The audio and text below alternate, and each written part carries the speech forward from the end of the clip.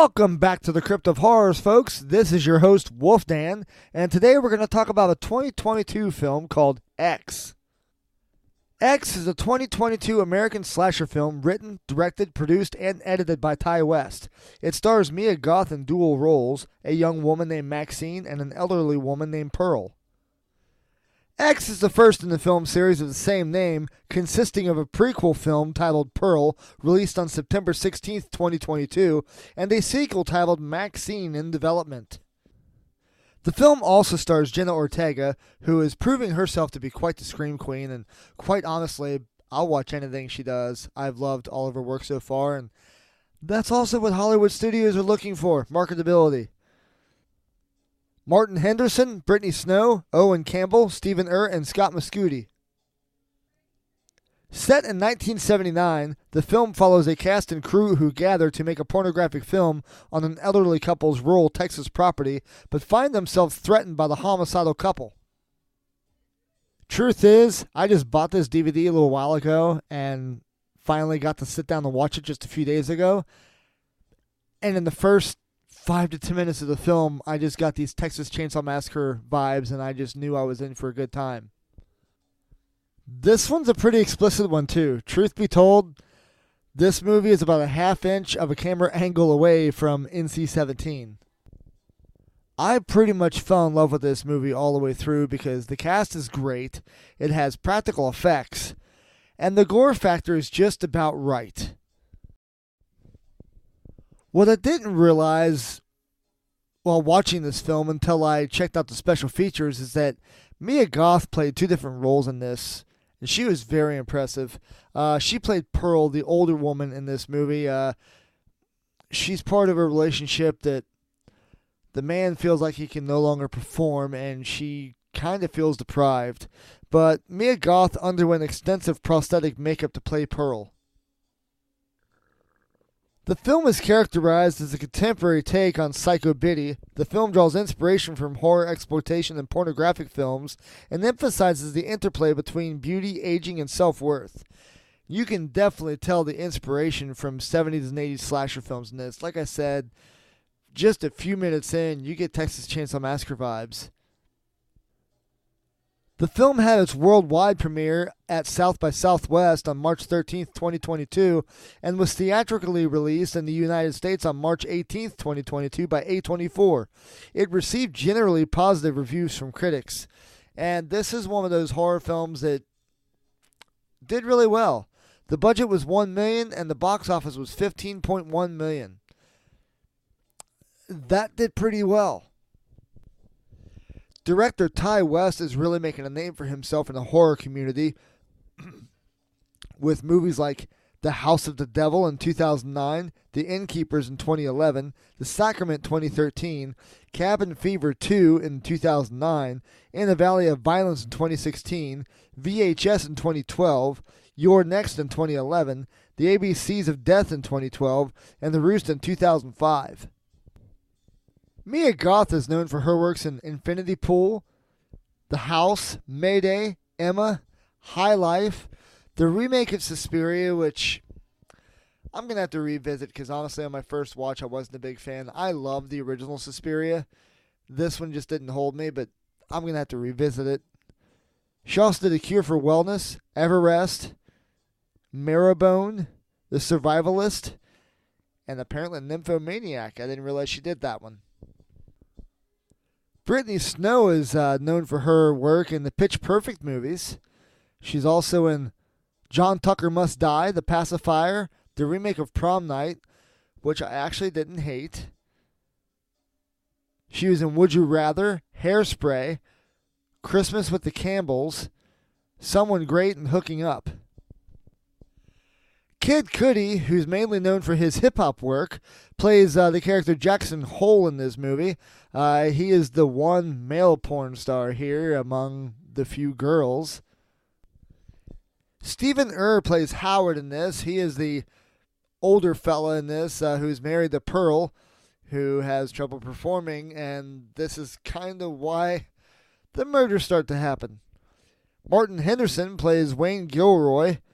He's one of the filmmakers, and quite honestly, I kind of mistaken him for Matthew McConaughey in this movie. That's who I thought he was. I had to look him up.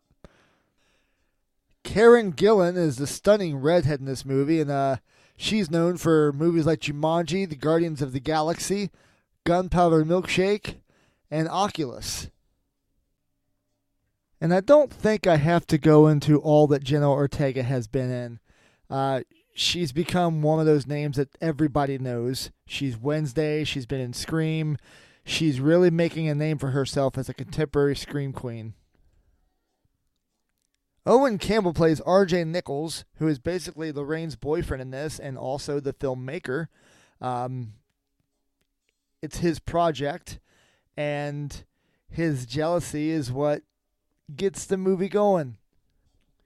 He has built a pretty impressive resume himself with movies as You Are from 2016, 2017's Super Dark Times, 2022's Candyland, X, 2020's My Heart Can't Beat, 2017 The Strange Ones, 2021's Body Brokers, 2019's Depraved, 2017's Blame, 2018 The Miseducation, 2010's The Conviction, 2009's White Lightning, 2019's Above the Shadows, 2010's Bitter Feast, 2018's Nancy. He's got a pretty extensive resume here. Okay, now we're going to get into this movie right after this break. Welcome back, cryptids, to the Crypt of Horrors. As this movie opens, if you didn't know you were watching a movie called X, if you just happened to walk into the house and see this playing on the TV, you would think it was another Texas Chainsaw Massacre movie. We open up to cop cars at a murder scene at a house that looks like it's from a Texas Chainsaw Massacre movie. As the camera zooms in, we see the sheriff examining a body laying basically on the driveway, just in a bloody mess. As he goes to enter the house, the porch is soaked with blood, and there's an axe sticking in it. And he enters the house, and the camera, our view is we're kind of looking down from the second floor, and the view there, honestly, it reminds you of 2003's Texas Chainsaw Massacre. And he heads upstairs to meet with his partner to examine the now crime scene. And, of course, wouldn't you know it, the TV has a TV preacher. And it's fun to see how he connects with this movie throughout. It's just a hat tip and an homage to classic horror movies, including Dawn of the Dead and Children of the Corn. It's very interesting how this plays out. As the sheriff is checking out the TV and other things in the house, his partner says, you might want to come take a look at this. And as they head down into the basement or cellar, you don't see what they're looking at, but you can see the expression on their faces.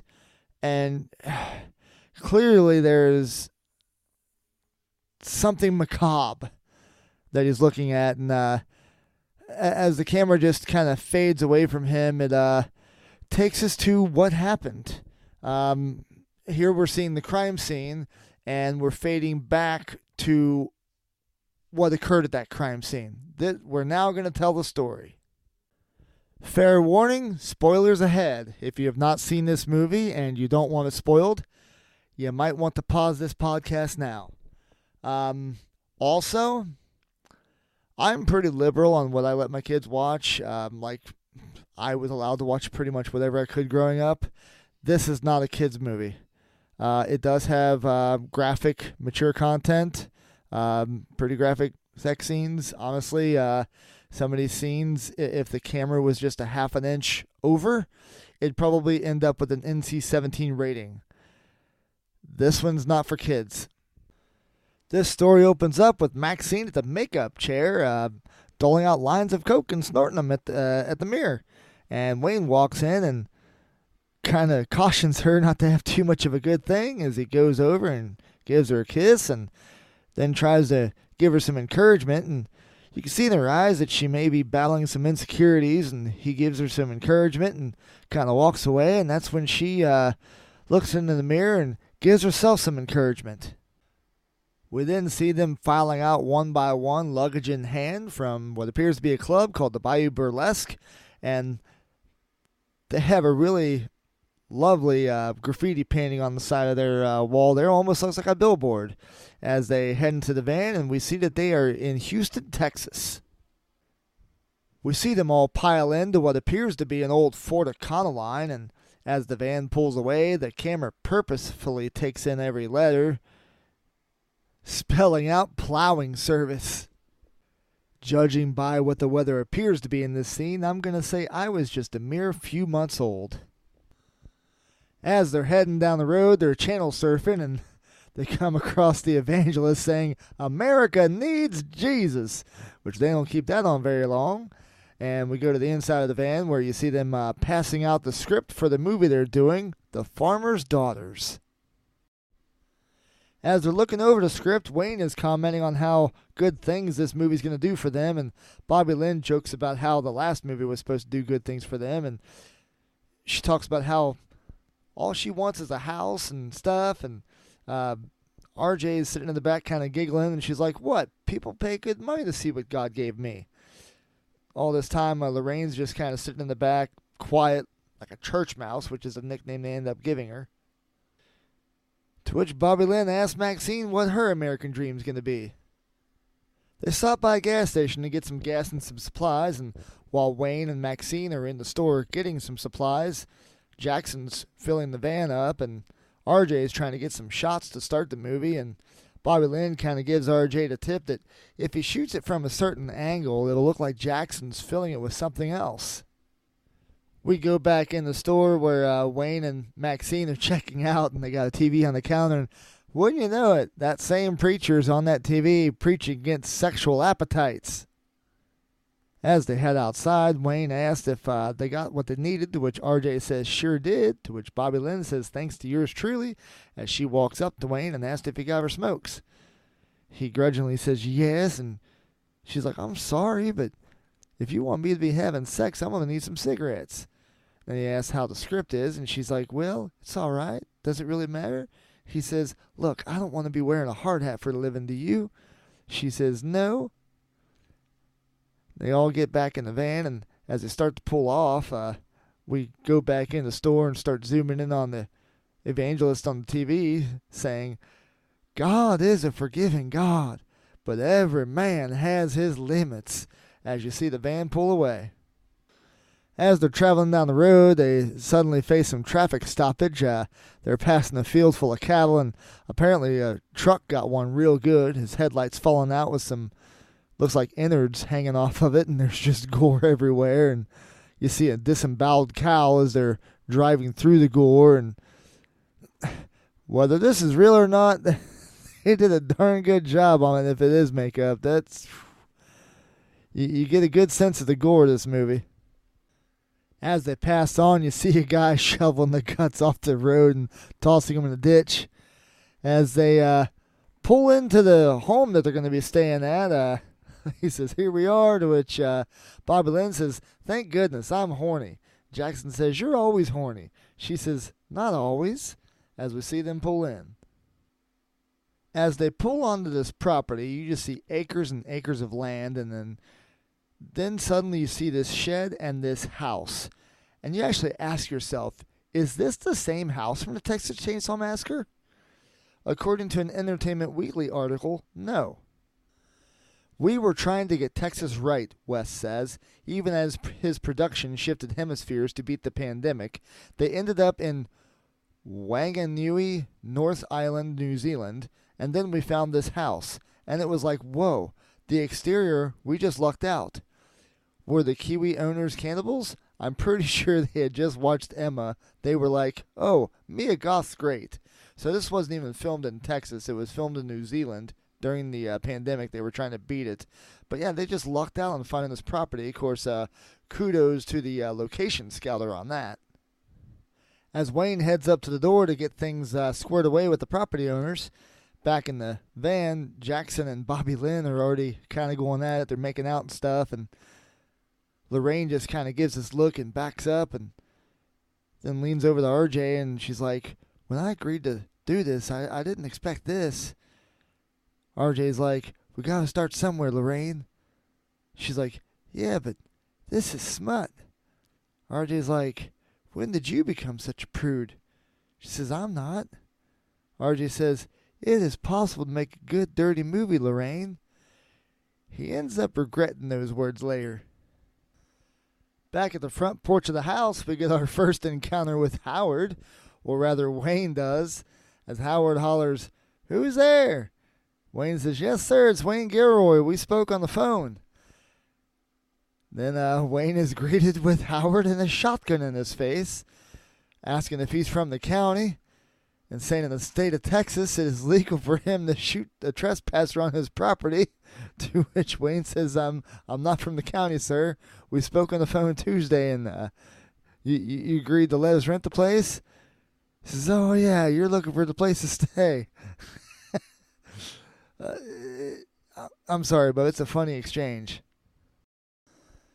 As they're all getting out of the van and unloading the equipment and stuff and taking it to where they're going to be staying, Maxine is getting her stuff out and grabs a magazine off the dash, and her attention is drawn to the top floor in the window of Howard's house, and she sees someone staring down at her, which ends up being Pearl. As Howard is leading them through the field up to their quarters, he kind of bends down and has a little bit of a spell, has a coughing fit. And he kind of bends over for a moment, and when Wayne notices he's not getting back up, or standing back up, he kind of goes to tap him on the shoulder to make sure he's okay, and Howard stands up real quick like, I'm fine. And he just leads them on up to their quarters. As they head into the quarters, Howard's like, she ain't much, to which RJ says, she's beautiful. He says, the building was for soldiers during the Civil War, but they didn't see any action, though. And then he turns to Wayne and says, how about you? You served? To which Wayne points down 2 left feet. Then Jackson chimes in, I did. 2 tours down South Vietnam. Had enough farmers shooting at me to last one lifetime. Know what I mean, Pops? Kind of taking a jab at the scene that they just witnessed at the house. Then old Howard's eyes are drawn to Maxine, and Wayne notices he's kind of looking quite a long time and says, hey, man, staring at my future wife there. He's like, oh, it's been a while since you've seen something that nice, huh? Which kind of triggers Howard. Howard then comments, I don't remember you mentioning the rest of these guys coming, Wayne. To which Wayne's like, oh yeah, about that. Your ad says $30. I figured I'd sweeten the deal, and hands Howard a wad of cash, to which he actually looks a little insulted. Then Howard's like, I don't much like you, Wayne. Matter of fact, I don't much like the looks of any of y'all. Now my wife's next door, and I'd appreciate it if y'all would exercise some discretion. To which Wayne's like, you won't even know we're here. As Howard walks out, they all start commenting on what they just saw there, and Bobby Lynn's like, now that is some stellar negotiation, Wayne. And but Maxine, less impressed, asked how he could just let Howard talk about them like that, and he's like, oh, just, it's all right. Just tries to smooth things over, and then Lorraine chimes in, and he doesn't know what we're doing here, does he? To which the whole room goes silent, and Wayne's like, so you do speak church mouse? He confesses no, but I aim to keep it that way. Now, we don't want to give the old codger a heart attack now, do we? He says now it's better to beg for forgiveness and ask for permission. Then Wayne says, enough jibber-jabber. Let's cut to the chase and give these people what they want to see.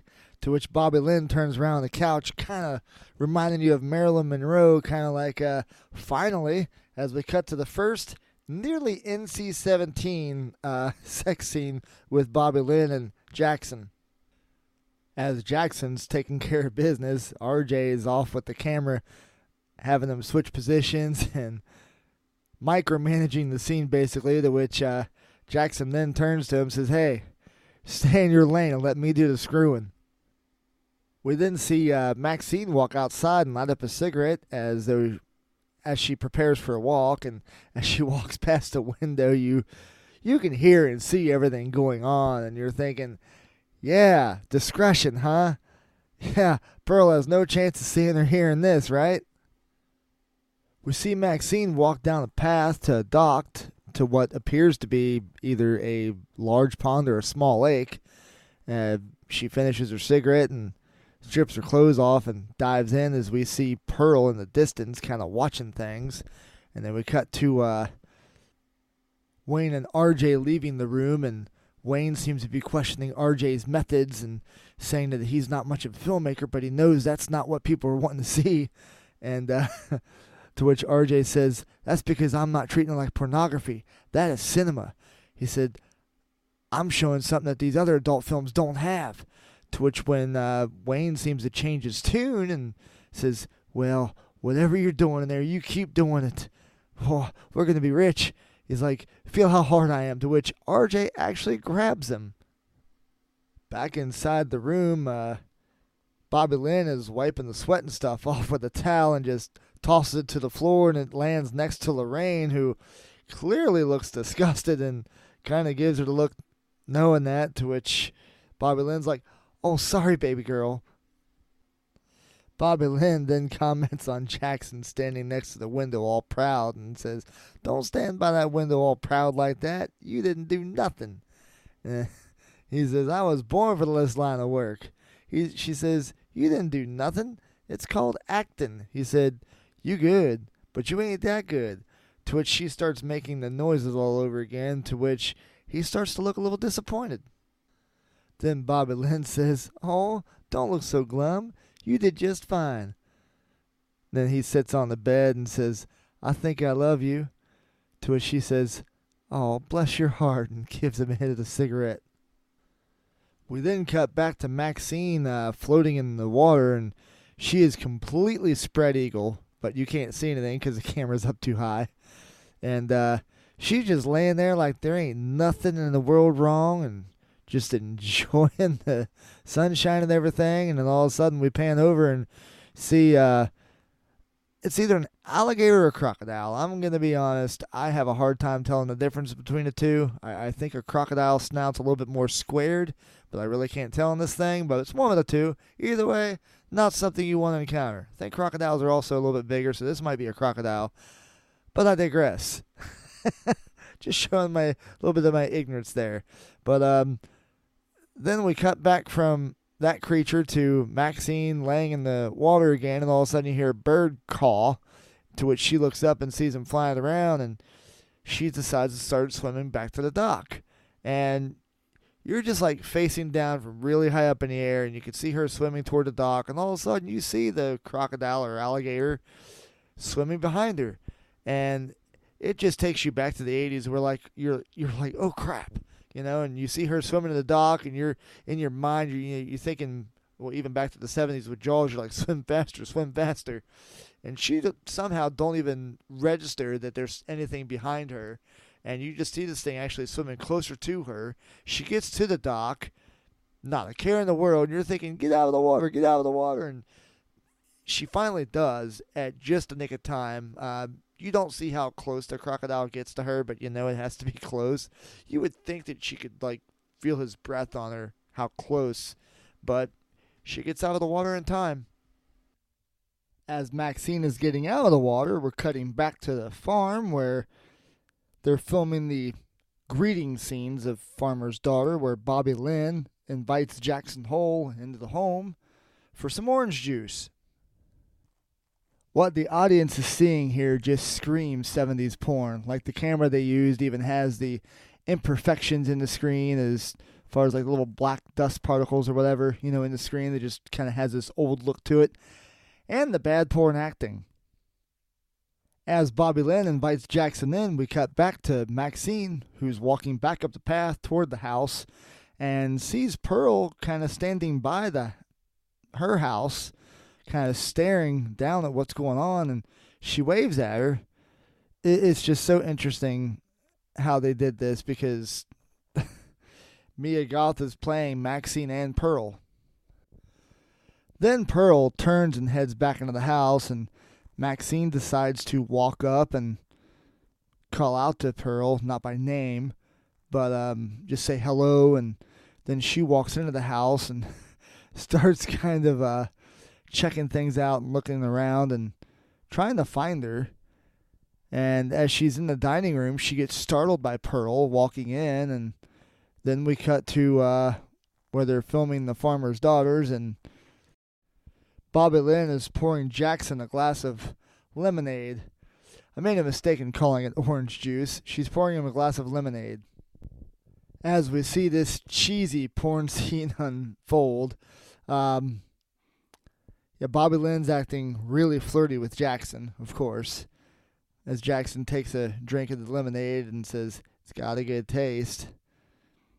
Great dialogue, but it's supposed to be like that, so it gets a pass. And then we cut back to Maxine and Pearl having lemonade of their own.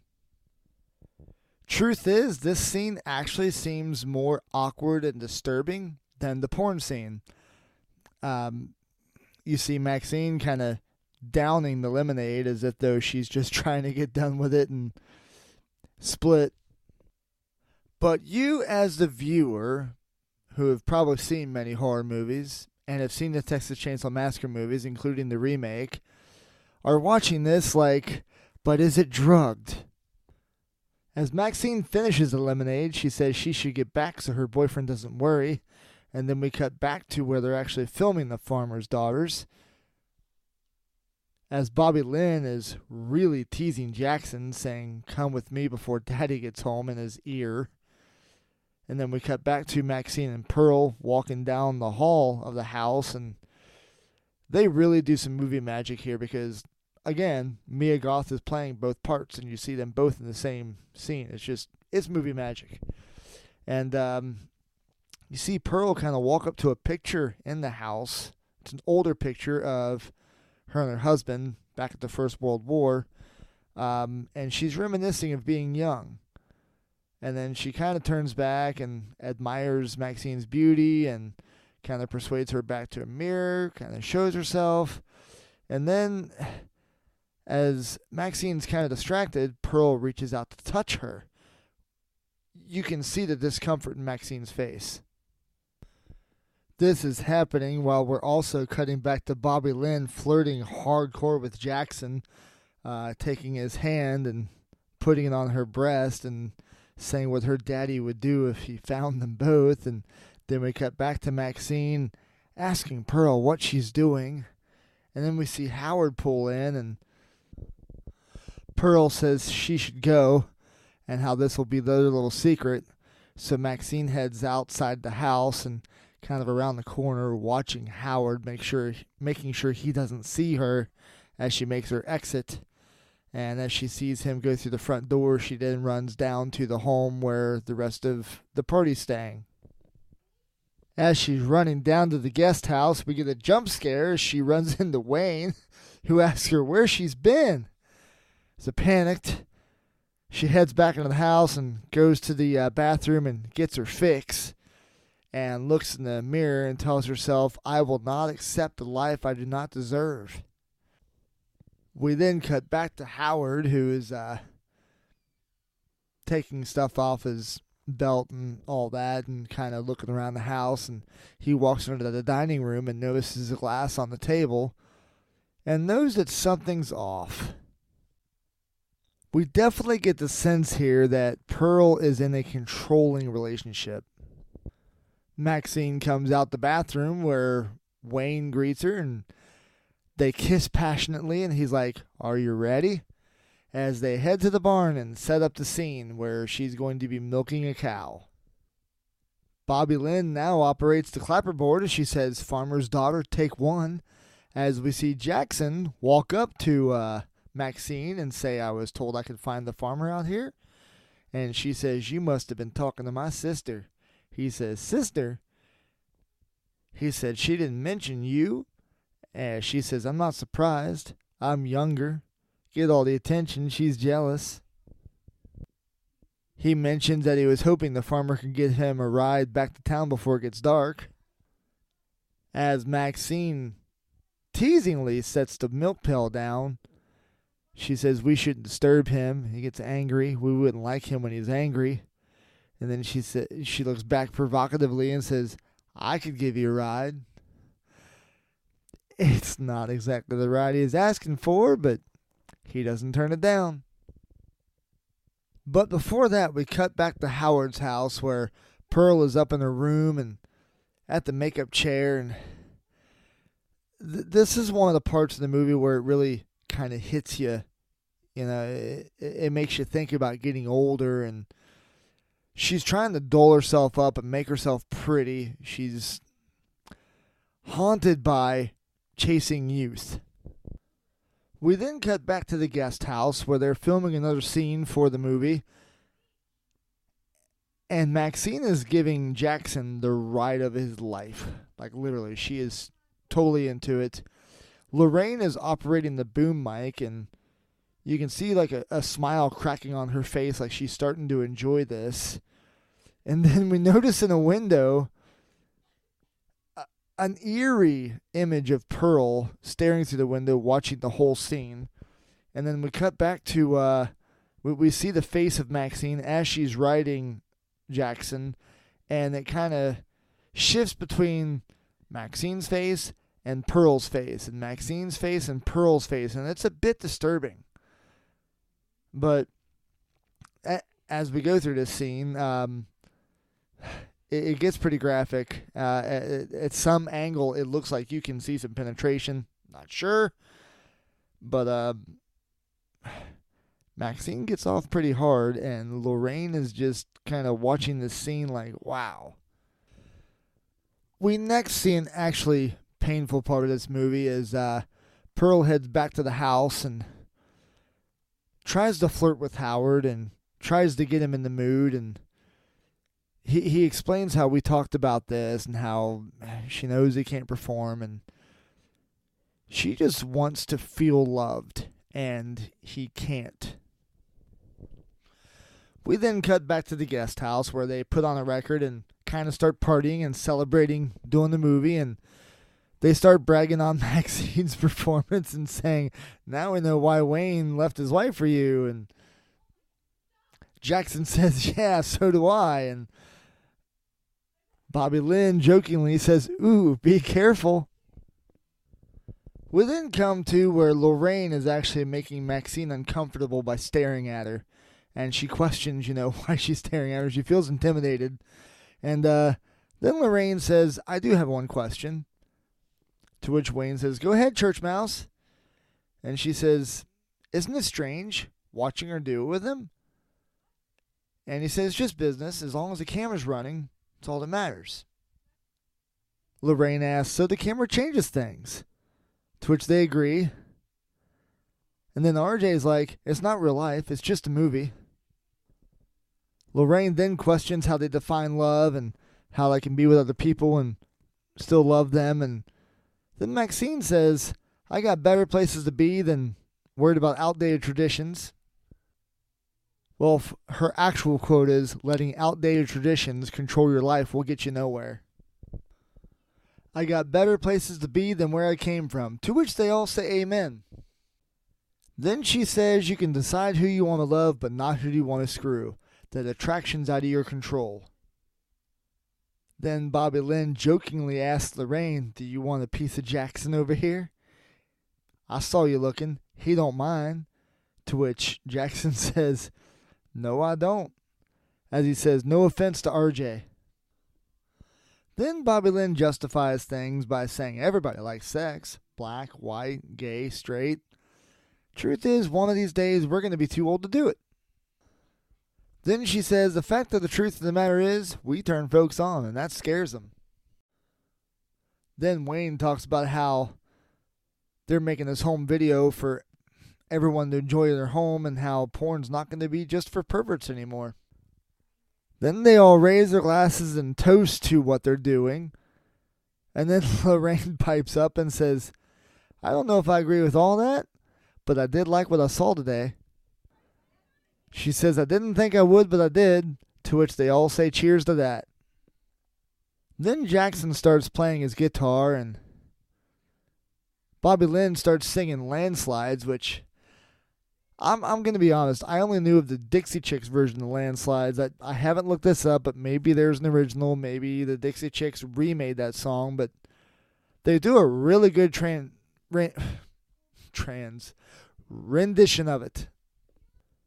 I gotta say, Brittany Snow really has a beautiful singing voice.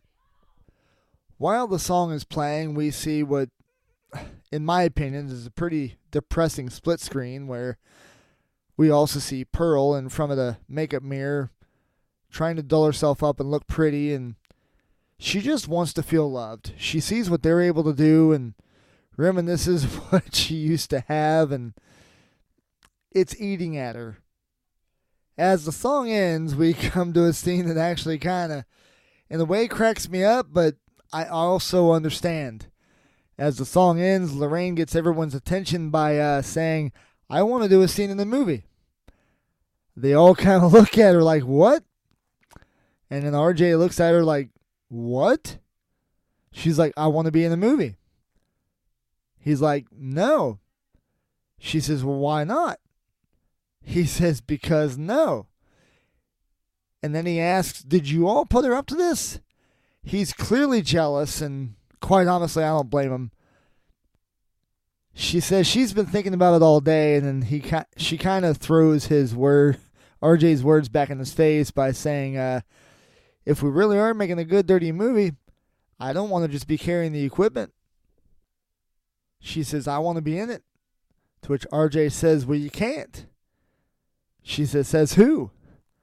He said, "It's my film, Lorraine."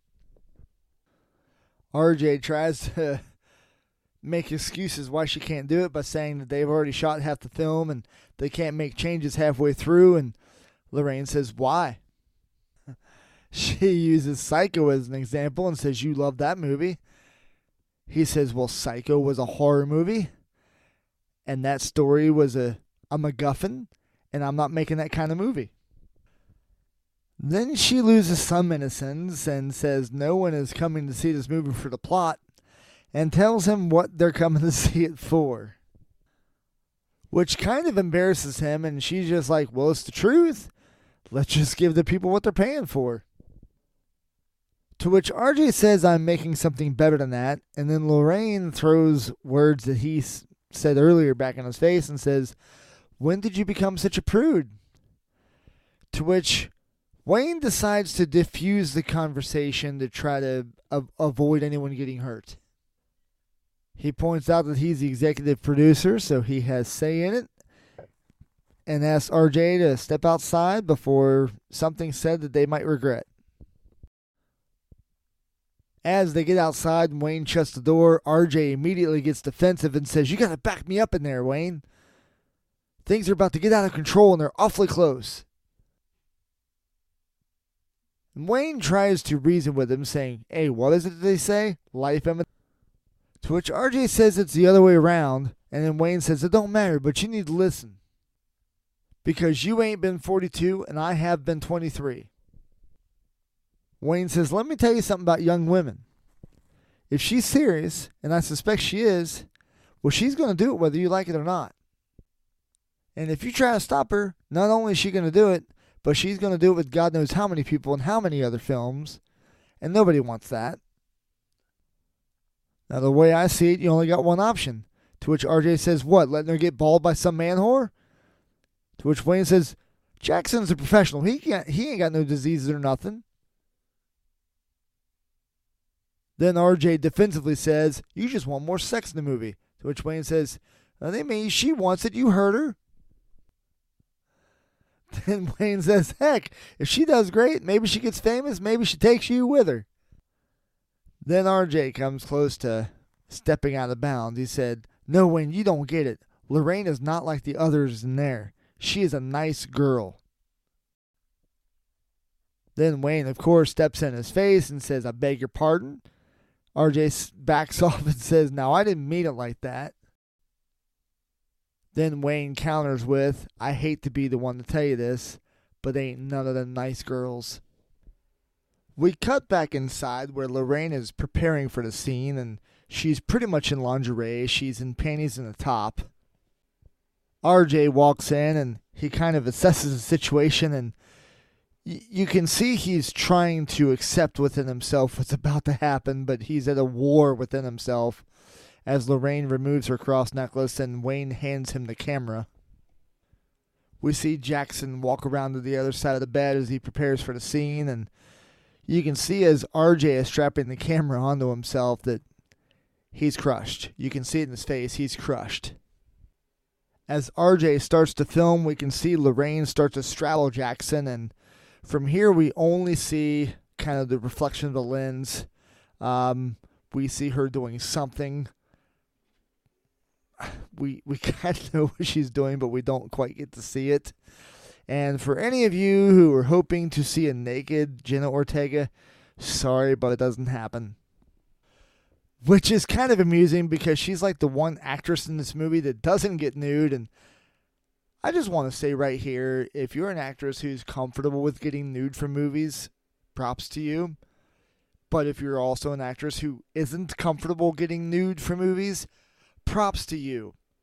You shouldn't have to feel pressured either way to make a good movie. We then have a few cutscenes here. We see Pearl, who is laying awake frustrated. We cut to the moon. We cut to the outside of the guest house. And then we cut back to the inside where we see Wayne and Maxine in bed. We see Bobby Lynn and Jackson in bed. And then we see RJ just showering and just hating life, while Lorraine is lying in bed alone. RJ is showering like he's trying to wash away his sins, and he begins to sob in the shower, and you kind of get the feeling that, yes, he's broken, but you also kind of get the feeling that Lorraine must have really enjoyed the experience. We get more confirmation of this as he gets out of the shower, gets dressed, and grabs the car keys off the table there and takes off with the car. Real quick, I just want to mention, while editing here, I can tell that you could probably hear animal noises in the background, whether it be a dog barking or a cat meowing. I love animals. We have animals in our house. I don't have a soundproof studio where I'm recording. I record in our bedroom, and the cats come in and eat, and the dog is out barking. So you may hear some animal noises. I apologize. I try to keep this as clean as possible, but it is what it is. And before we continue, we're going to take a quick break. Fasten your seatbelts, slasher fans. We're about to have some fun on the Crypt of Horrors. So as RJ is attempting to just leave with the van, he all of a sudden comes up on Pearl, almost hits her. He slams on the brakes to avoid hitting her and kind of stares at her real quick and then gets out of the van to check on her and make sure she's okay. We then kind of get this ominous feeling as the stereo is playing Don't Fear the Reaper, and then we see her kind of take him in an embrace and kind of caress his back, and she's trying to flirt with him. She then tries to kiss him, and he asks why she would do that, and she then tries to unbutton herself as she asks why he don't look at her the way he looks at the other girl. He appears genuinely grossed out as she attempts to reveal her top and says, "I can show you what I'm capable of." And he says, "Stop. I don't want to see it." He then suggests that maybe we should go find your husband, as suddenly he gets stabbed in the throat by a knife. He straddles backwards as blood is spraying, and he falls to the ground as Don't Fear the Reaper starts playing louder as Pearl straddles him and gets on top of him and grabs a knife out of his throat and just starts stabbing him and just starts overkill stabbing him. And this is going to remind you of Rob Zombie's Halloween and Halloween 2 as she just stabs and stabs and stabs and stabs and doesn't stop. This is also the first kill of the movie and the first peek we get at how over the top this movie's going to be.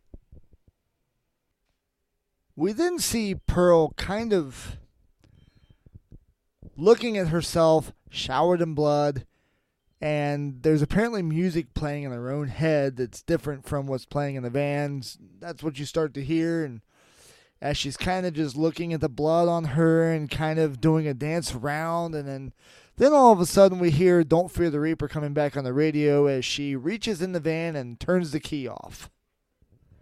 We then cut back to the guest house where Lorraine in bed is rolling over and goes to put her arm around RJ, who isn't there, and notices he's missing. And just from my personal perspective, this is just how the way I am. Even if you rip my heart out like that, I'd still be in the bed hoping you feel guilty about what you just did. But RJ's not there, and she notices he's not there. She then raises up in bed, and then we see her leaving the room and heading downstairs, checking out the house, trying to see where he is. And then she goes towards the front door and opens it and looks out. And then all of a sudden we see Wayne's hand come over her shoulder and grab her and scares the life out of her. She obviously swings back in a defensive motion. He says, "Whoa, church mouse." And she says, "I'm looking for RJ. You don't think he left me, do you?" He's like, "Well, the van's still here." He says, "Hey, it's not like your dog ran off." And she says, "You don't think I hurt him, did you?" What you see here, she genuinely didn't want to hurt him, but at the same time, it's like, you broke his heart. You ripped it out.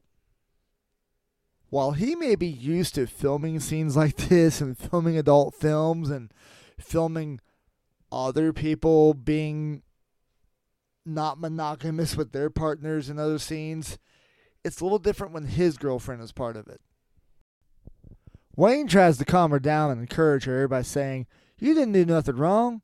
He'll get over it. He just needs to toughen up is all." Says, "I'll talk to him in the morning." To which she says, "Can you help me find him, please?" He kind of sighs, being in nothing but his underwear and not wanting to get in the middle of their stuff. He grudgingly agrees to help her out, but says, "I ain't getting in the middle of this crap." Spoiler alert, while it's taking a while to get to the first death scene, from here on out, it's boom, boom, boom. As Wayne heads out to the barn to look, Lorraine kind of heads toward the house direction, and then she notices Howard standing out on the porch, and she realizes she's caught. And she's like, "I'm sorry, I'm looking for my boyfriend." And then Howard's like, "Have you seen my wife?" And then we cut to the barn where Wayne is kind of giving RJ, who is not there, a couple simple tips. Is like 2 keys to keeping a healthy relationship. Always keep her in your sight and never mention her weight. He says, "How do you think I've been surrounded by beautiful women my whole life? There's an art to it." And then there's some predictable scenes coming up as the camera shows you the nail that he's getting ready to step on. One thing that nail was the trap. But it got him pretty good too, because as you see him shine a light to pull the board off, you just see blood shower as he pulls the nail out of his foot. As he is writhing in pain, he's just, "RJ, are you in here? I just stepped on a nail. Come out and help me for Christ's sake." This next part is so predictable. He notices some movement past some holes that are clearly purposely drilled into the wall here in the barn. And he says, "Church mouse, RJ, is that you?" And he goes and kneels before these holes and starts looking out of them. I'm sorry if my amusement annoys you, but the predictability in this, the movie's fun, the movie's great, but some things are just so predictable. He starts looking from hole to hole and then suddenly gets stabbed in the eye by a pitchfork. We then cut to the inside of Howard's house where Howard is digging a flashlight out of the drawer for Lorraine and saying, "Here's a flashlight. There's another light down in the cellar. Please, my wife could have fallen and broken her hip." He is clearly being manipulative here. As we see Lorraine enter the cellar steps, we then cut back to the pitchfork being pulled out of Wayne's face with his eyeball being ripped out. And then we see Pearl with a very bloody nightgown walking into the barn with a pitchfork, and she appears to be shoveling straw on top of Wayne's body like she's trying to cover it.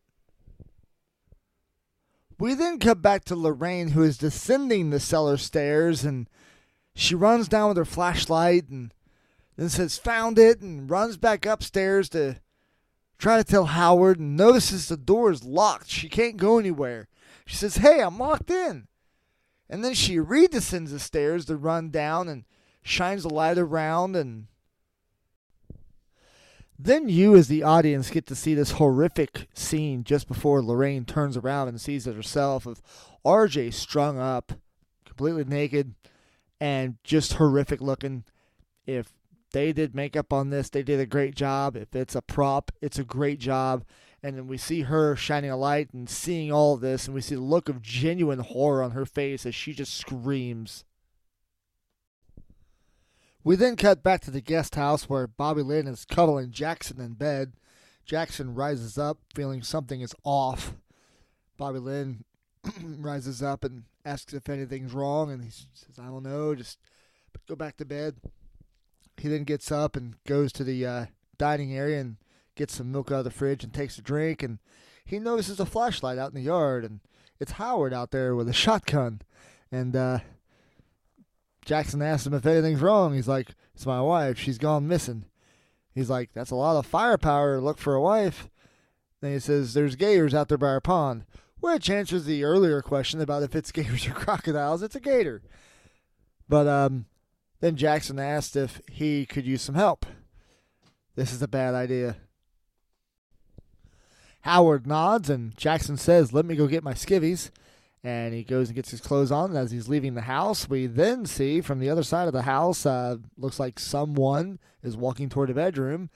And then we see Pearl on the side of the bed, of Maxine's bed, getting completely naked and climbing in the bed with her. We then cut back to Jackson and Howard at the pond, and Jackson is suggesting that they split and go to different areas, and Howard's like, "I only have one light." And then Jackson talks about what he did as a Marine and says, "Once a Marine, always a Marine. She's out here. I'll find her." We then cut back to Pearl in bed with Maxine, and she's starting to get a little handsy. Starts caressing her and moving her mouth across her body and stuff. And it's really impressive because if you think about it, Mia Goth is playing both characters, and how they did this, I don't know, but Pearl's getting fresh with Maxine.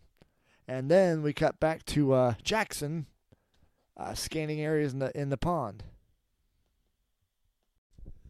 He notices a Volkswagen Beetle, looks like it was driven into the pond, and he starts to walk toward that way and is like, "Hey, Pops, you down there?" And he walks down into the water and stuff, and it's Pops. And then he notices the flashlight, which he said he had only one light, but he notices the flashlight just kind of laying there, and he starts digging in the water like, "Pops, are you in there?" And then we cut back to in the cellar of Howard's house where Lorraine's locked in, and she's trying to bust the cellar door open, and she runs back down the stairs and starts looking for anything that might help her, and she grabs an axe and runs back up to it. And then we cut back to Jackson walking up from the path and running into Howard. Jackson's like, "Whoa, you scared the crap out of me." And then Howard mocks him like, "Once a Marine, always a Marine."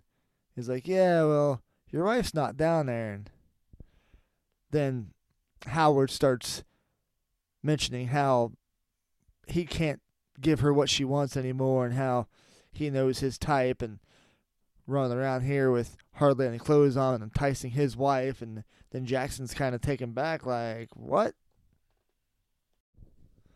Jackson says we better get back up to the house and see what's going on, to which Howard says, "I know exactly what's going on." Pulls out the shotgun and just blows Jackson away. We then cut back to Pearl in bed with Maxine, and Maxine rolls over and sees her in the bed, and she screams bloody murder and gets Bobby Lynn's attention, who gets out of bed and runs to see what's going on. And then Pearl just runs by her naked, and Bobby Lynn's taken aback, and then she runs to the room where Maxine is, and Maxine's screaming about how she was just in her bed touching her. And then we cut back to where Lorraine is taking the axe and trying to bust through the door up the steps from the cellar. Lorraine busts through a panel in the door, but she honestly busted through the wrong one. She should have busted through the other one that was closer to the latch. But as she's trying to reach over and unlock the door, all of a sudden her hands get busted by Howard with the nose of the shotgun.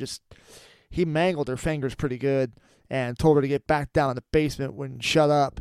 And then he turns on the TV set where, once again, we see the preacher talking about sex fiends living in Christian houses right under their nose.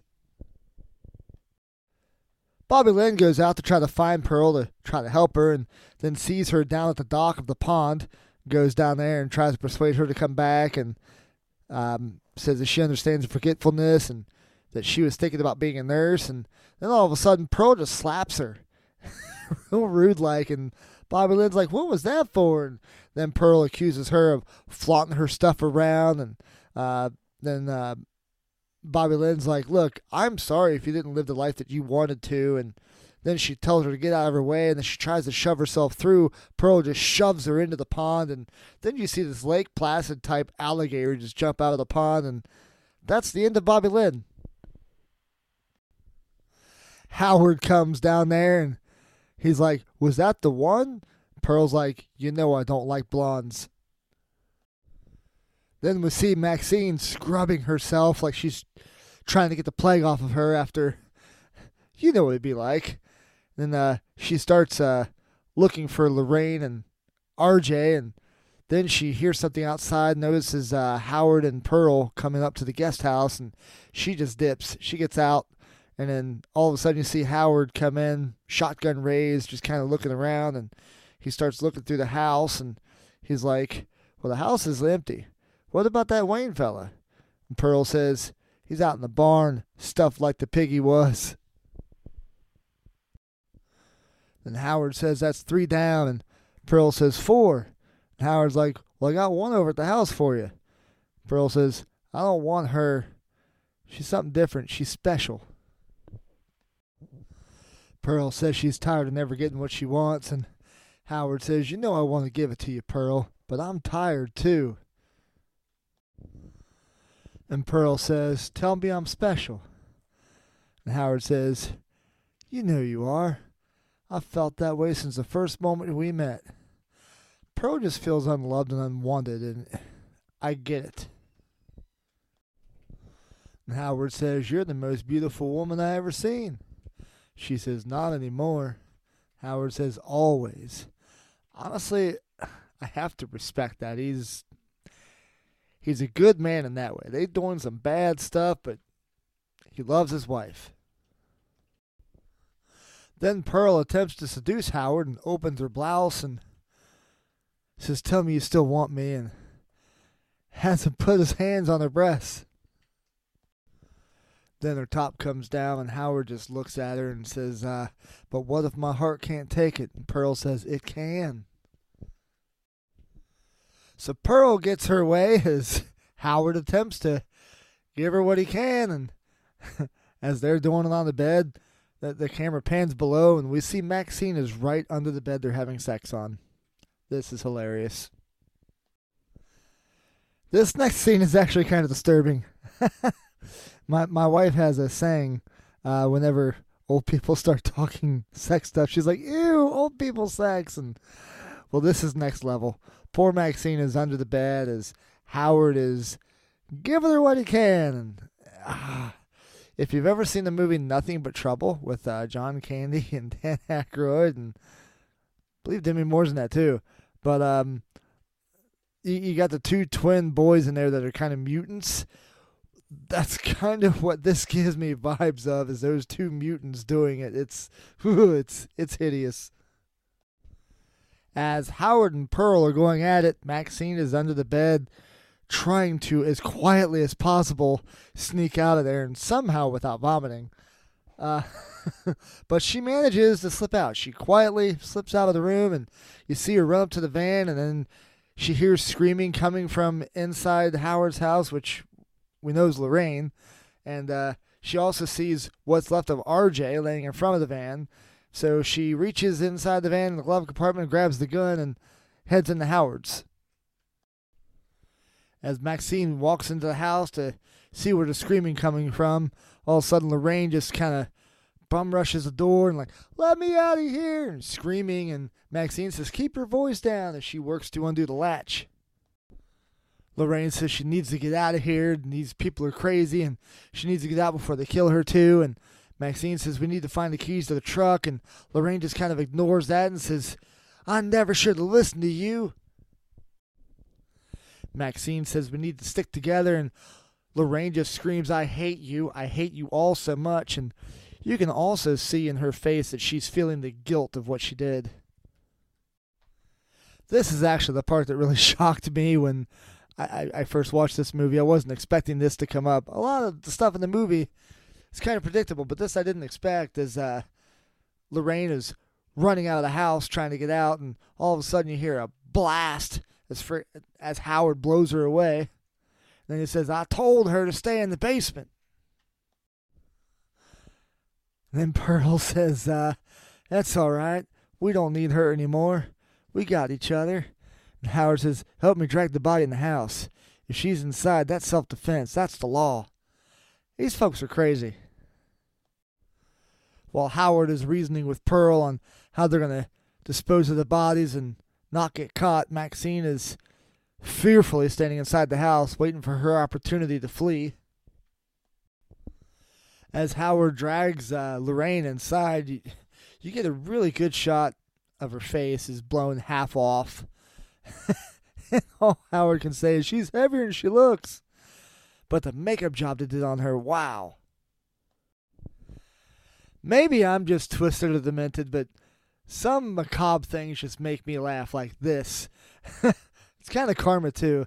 As Howard's dragging the body in, all of a sudden, you know how in death certain muscles just make movements even though the body's dead? Well, she kind of gurgles or something, and it apparently scares Howard into a heart attack as he just slams up against the wall and just drops in cardiac arrest.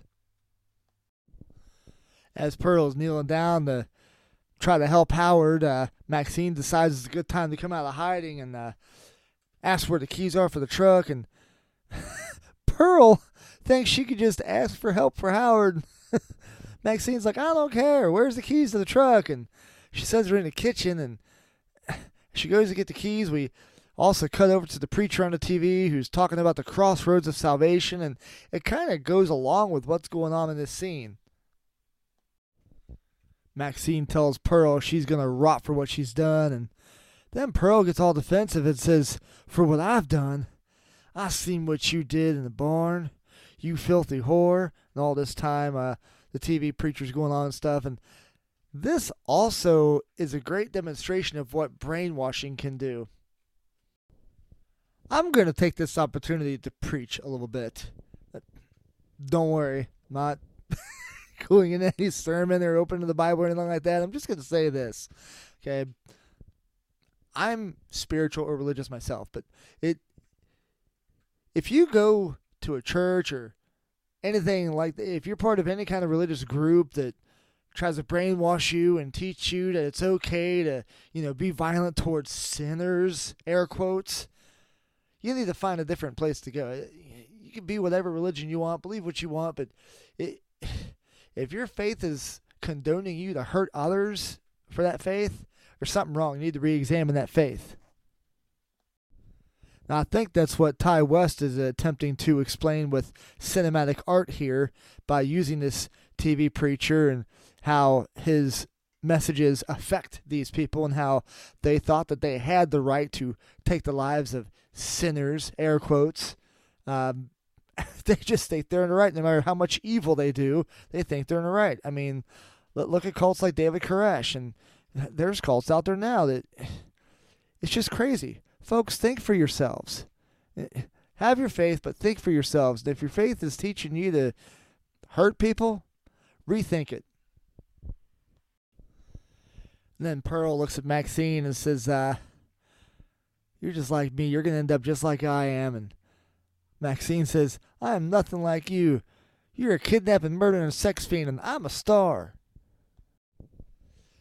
And it sounds like Maxine and the TV preacher saying the same thing at the same time, but Maxine's saying, I will not accept a life I do not deserve. Maxine screams at Pearl to stop staring at her. She raises the revolver and goes to shoot her. She pulls the trigger, and guess what? This is what I don't get. Someone carrying a gun in their vehicle with no ammo. What? Why do you even have it? I don't even understand these laws that say you can have the gun in the glove box and the ammo in the trunk or whatever. What good does that do if someone tries to carjack you? But I digress. I'm not going into politics. I'm just saying this right here is a situation that I'm talking about. So she pulls the trigger, nothing fires, and then Pearl's like, oh yeah. And this part's hilarious. I rolled on this part. Sorry if that's twisted, whatever. I actually rewound this part like 3 times because I'm like, did I just see this? But Pearl raised the shotgun and goes to shoot Maxine. Maxine dives out of the way. As Pearl pulls the trigger, she blows herself out of the house. It's hilarious. You have to watch this movie. I can't do it justice just explaining it. But as Pearl pulls the trigger, she literally flies out of the house. She blows herself out. Then as we see Maxine kind of taking a breather and getting ready to get up, we also see the TV in the same frame as the preacher saying, now that's what I call divine intervention. The Lord smiles on those who accept him. Praise be to Jesus. Then as Maxine walks out of the house, Pearl's begging for help. Maxine just puts her finger to her lips and goes, shh, telling her to be quiet. And then as Maxine's going to the truck and Pearl just starts slandering her and calling her a whore and saying it'll all be taken away from her. And Maxine gets in the truck and just runs her over. And I was honestly cheering at this part. Honestly, if you like gore, this is for you. This is kind of on the level of Dario Argento or Lucio Fulci type gore. It's just, I love the makeup work. But she backs the truck up and runs over Pearl's head. You hear the crunch. You see all the gory mess. Maxine's like, it'll be our little secret. She then runs over her head forward, and you see part of her head just kind of fall off. It just separates. It just, and then the truck drives off. Then we cut to the inside of the truck and see Maxine driving off, and she says, divine intervention. And then she pulls her little fix out and snorts it. And honestly, I don't blame her at this point. She's been through hell. It's going to help her stay awake for the drive, honestly. And then she says, praise the Lord. As Maxine is driving off, we then cut back to the aftermath where the police are investigating the crime scene and the TV's playing. And then everything comes full circle, as the preacher is talking about his daughter who is taken away by sin, and he pulls a cover off a picture of Maxine. Yes, I told you how this would play out earlier on. Maxine is a preacher's daughter who rebelled like crazy. One cop says, what do you reckon happened here, Sheriff? He says, how the hell should I know? And then another cop brings up the video camera and says, look at this, boss. I found this. He's like, what do you reckon's on here? And he says, well, by the looks of it, one really messed up horror picture. And then we cut to the title of X. I'm just going to say this was a really fun movie to watch. I am going to seek out Pearl, check it out. I'm looking forward to Maxine when it comes out. Just a fun movie to watch. I recommend you track it down. I bought it at Walmart for like $5, I believe, out of the bin. But find it, buy it, eBay, Amazon, whatever you got to do. It's a fun movie. Also, if you buy the movie, you'll see in the special features there's a making of featurette where it shows what Mia went through to transform into Pearl, and it's awesome. There's also the actual movie that they were filming, The Farmer's Daughters. It's funny though because I watched that segment of the movie. It didn't have any of the sex in it. It was just the storyline, but it's still great. Still recommend getting the movie. Hope you enjoyed the show. And I now have a new computer. I have been working on this show for a couple weeks now because working with the Chromebook, it was terrible to edit with. It's just slow. I now have a MacBook Pro. It's not a new computer, but it's new to me. And it appears to be working very smoothly. So I'm hoping to pump out more content more regularly now, and I hope you enjoy what I'm putting out. Please reach out to me, Facebook Messenger at Wolfdan or Instagram at Wolfdan1978. I'm also on Twitter, but please reach out or email me at monstersquadforever@yahoo.com. But hope you enjoyed The Crypt of Horrors and X. Correction, on Instagram that is Wolfdan78.